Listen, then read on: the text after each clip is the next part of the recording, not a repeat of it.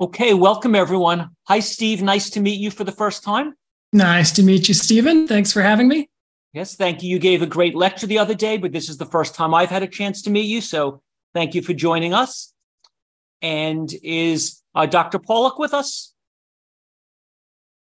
I've called him. We're still trying to track him down, but at this time, no.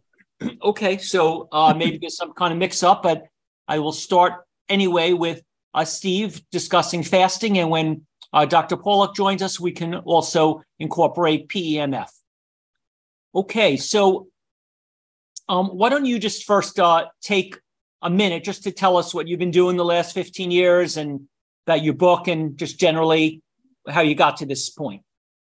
Well, certainly, yeah. So I'm a freelance reporter, and mostly I write about politics. But this latest book, published last fall, about the history and science of fasting and my own experience with it, is quite a diversion from my usual sort of fare. And the way I got to it was through fasting myself. I had become interested in fasting about 15, 20 years ago, in part because of the impressive benefits to longevity that had been demonstrated by fasting in lab animals, but also because I was like a lot of people. I kind of ate a version of the standard American diet. I put on a little weight each year, and I wanted to fast in order to help get the weight off.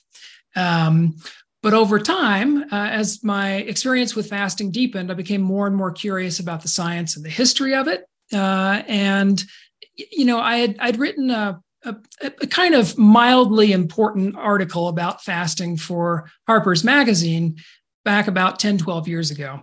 Played a small role in the kind of rebirth that we're seeing of fasting in the last several years. I had been approached then to expand that into a book, and I said, there's just not enough science to provide what I would feel would be a book-length treatment of fasting. It's very promising and it looks exciting, but I just don't think there's enough there. Over the last decade, the science has just blossomed in the most beautiful way.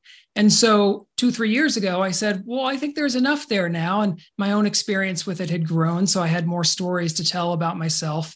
And then the history of fasting had also just become very fascinating to me.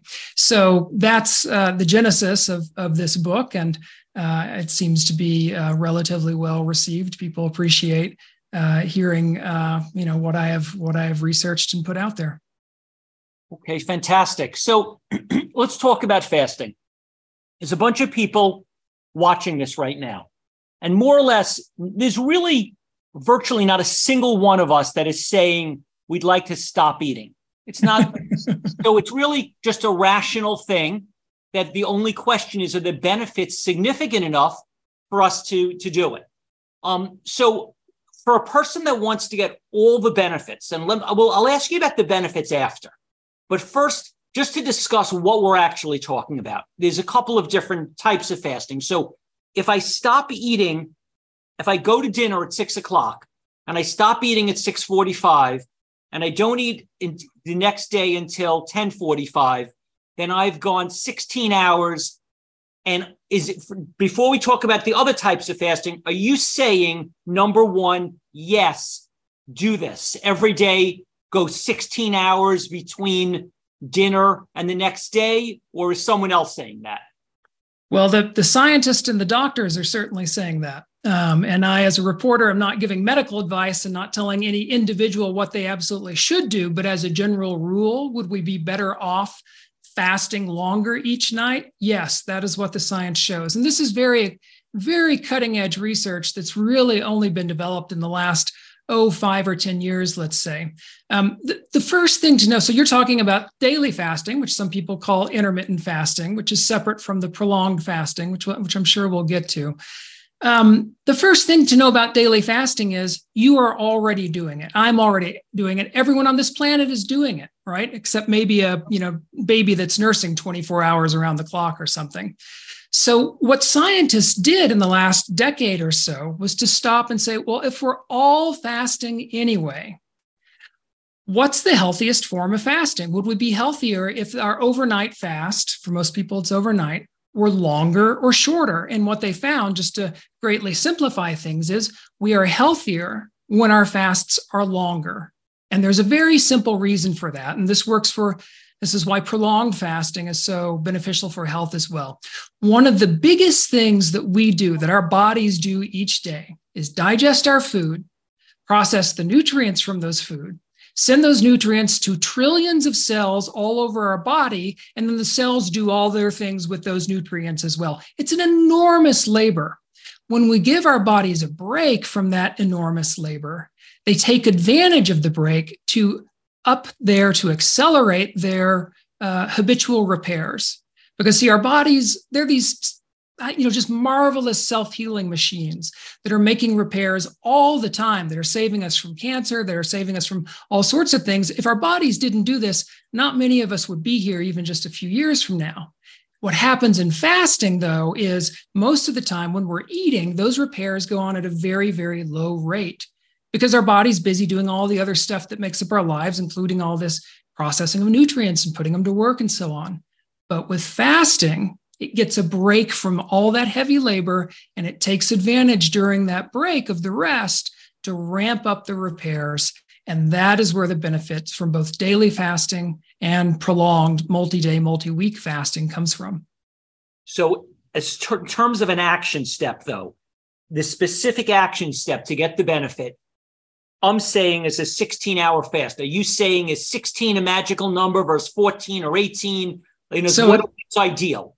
Yeah, good, perfect question. Thanks for nudging me. I didn't answer that in your original question. So here's the deal. Here's what scientists have found. The best science we have so far suggests you will improve your health and you will increase the number of repairs your body makes starting at a fast of 12 hours every night. All right. And the repairs that you will get will increase not just sort of step by step, but almost exponentially with every hour you add to that 12. Mm-hmm. So you start getting healthier and healthier with 12-hour fasts, even more healthy at 13, 14, 15. So 16 is better than 12. It appears that 18 is better than 16. So that would be putting all your, eating into a 6-hour window each day. Now, scientists have yet to really determine whether an even skinnier window, say a 4-hour eating window for a 20-hour fast or a 2-hour window for a 22-hour fast, they have yet to really test whether that is effective. So we don't know what the perfect number is, all right? But it appears to be the case that if you can put all your food into a 6-hour, all your calories, I should say, food or drink, into a 6-hour window each day, you will maximize these repairs. However, if you don't want to cram all your food into that window, if you have a work schedule that doesn't allow you to do that, if you can do it, put all your food and other calories into 12 hours or fewer each day, you will get some benefit. And the other thing that I should add is most of us who do this, if you say a 6-hour and 8-hour window to someone, a 18-hour or 16-hour fast, what they do is they skip breakfast and they fast from say noon to 6 o'clock or 8 o'clock at night. The other big discovery about this daily fasting that scientists have just very recently made is that it is actually not healthy to stack our calories later in the day. Our circadian rhythms have hardwired us to process calories most efficiently in the morning and in the early afternoon. So, and if you eat later at night, you interrupt some of these repair processes that I'm alluding to here. So the healthiest window so far that we can tell from the best science we've got is one that starts an hour or two after someone wakes up and finishes about 6 hours later. So maybe from 8 a.m. to 2 p.m. That sounds crazy to a lot of people I know. Believe me, I hated it when I heard it myself because I loved to eat late at night. I loved to skip breakfast. I loved to drink late at night. I mean, the whole 9 yards. But it actually turns out that even if you can't put all your calories in that 6-hour window, if you put the majority of your calories in that window, so you eat a larger breakfast, a larger lunch, and then just keep dinner on the early side and the lighter side, you can probably still get a lot of the benefits of a 6-hour early window, even if you're eating in 10 hours or 12 hours across the day, just by stacking more of your calories earlier in the day. So if I could do 11 a.m. and 5 p.m., that would be ideal. You're saying 10 a.m. and 4 p.m. would be even better, and 9 a.m. and 3 p.m. would be even more ideal. And the ultimate would be 8 a.m. and 2 p.m. being your last meal of the day. Something like that. We can't narrow it down to, yes, we have a study that shows exactly these hours are exactly right for every single person, right? It's just not that precise. The science is not that developed. But we do have studies that show generally that what you're saying is accurate. The earlier your eating window, that 8 to 2 window, is better than an 11 to 5 window. And 18 hours is a little bit better than 16 hours, we believe? Correct. So you're saying that if a person wants to take an additional meaningful step for their health, if every day they narrowed their window of eating to 8 hours, ideally 6 hours, and that 6 hours, the end of it was earlier, ideally 5 p.m., 6 p.m., or better 5 p.m., or better 4 p.m., then this would be a significant step that they could take to benefit their health. That's what the research says. Exactly right. Okay, so assume we do this 365 days of the year. We're good. Now, what other additional fasting is ideal? Do we do a 3-day fast, a 7 to 20? How often? So what's next? Yeah. So it depends whether we're healthy or unhealthy. All right. So we should probably hop back a step and say that while when you eat is very important and too long, I believe, neglected, what you eat is still the primary thing, right? You need to eat a diet of, I believe the healthiest diet is one of minimally processed plants. If you are eating that diet and you have no diagnosed disorders, you're not taking any medications, all is going well in your life, you probably do not need to do a lot of prolonged fasting. Prolonged fasting is especially good at, I should say first, daily fasting seems to be very good at preventing disease. Prolonged fasting, probably useful for that too, but where it really shines and just outshines the daily fasting is at reversing diseases. If you don't have rheumatoid arthritis or fibromyalgia or ulcerative colitis or high blood pressure or type 2 diabetes or one of any of the other many diseases that prolonged fasting is very useful at reversing, you may not need to do a prolonged fast very often. Now, let's pretend we're all healthy, we're all eating the diets, we don't have any, disorders. How often should we fast?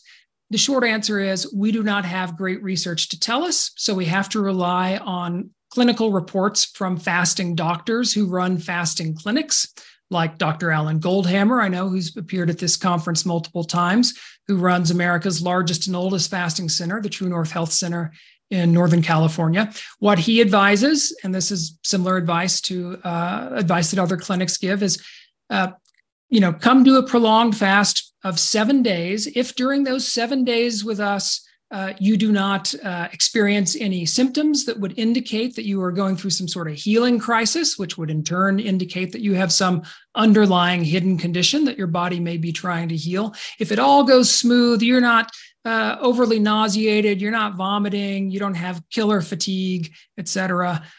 After 7 days, you're done. Come back and see us again in a year or two. So short answer, that's the long answer. Short answer is probably about a week, using it semi-diagnostically to see how it goes every year or 2 years.